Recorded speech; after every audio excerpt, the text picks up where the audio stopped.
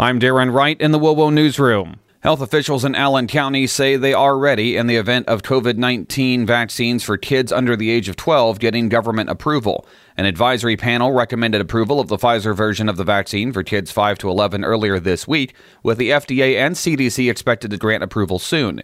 Mindy Waldron of the Allen County Health Department tells our partners in news at ABC 21 both the mass vaccination site at the Memorial Coliseum and SuperShot on Hobson Road are preparing to meet any demand. If approved, an estimated 28 million American kids would be eligible for the doses, which use about a third of the amount that the current shots do. An aromatherapy spray sold at Walmart may contain a rare and dangerous bacteria that has been connected to multiple illnesses and 2 deaths.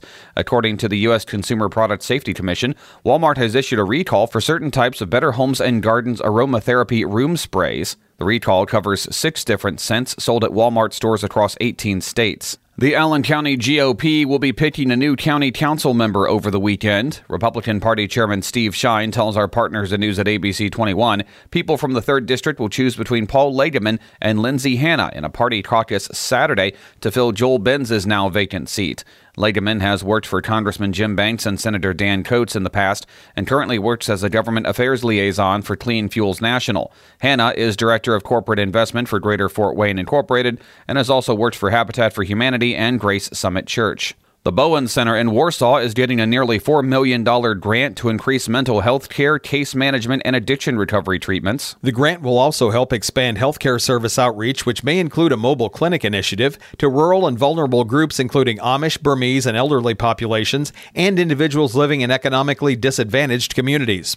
The grant will help expand resources to further address the mental health needs of Bowen Center staff, which may have arisen as a result of the pandemic. Brian Davis, WOWO News. Last year's cost of a Thanksgiving dinner was the lowest since 2010. This year, people are already shopping for Turkey Day because of possible shortages. Some reports are that this year's Thanksgiving feast could be the most expensive on record. Turkey prices will probably see record highs, but it's not just the bird. It's virtually everything, including the food and even the prep. Got a gas stove? Natural gas? Up. Need a roasting pan? Gonna cost you more. Little coffee and pie after dinner? Get out the bank card. With the price of Thanksgiving dinner so expensive, it's a good time to maybe think about cutting back. What? Yeah, the average U.S. family throws out 40% of Thanksgiving dinner in the garbage every year. So save a few bucks, cook a bit less, and have another turkey sandwich. I'm Rob Winters, WOWO News. For more on these and other stories, head to WOWO.com.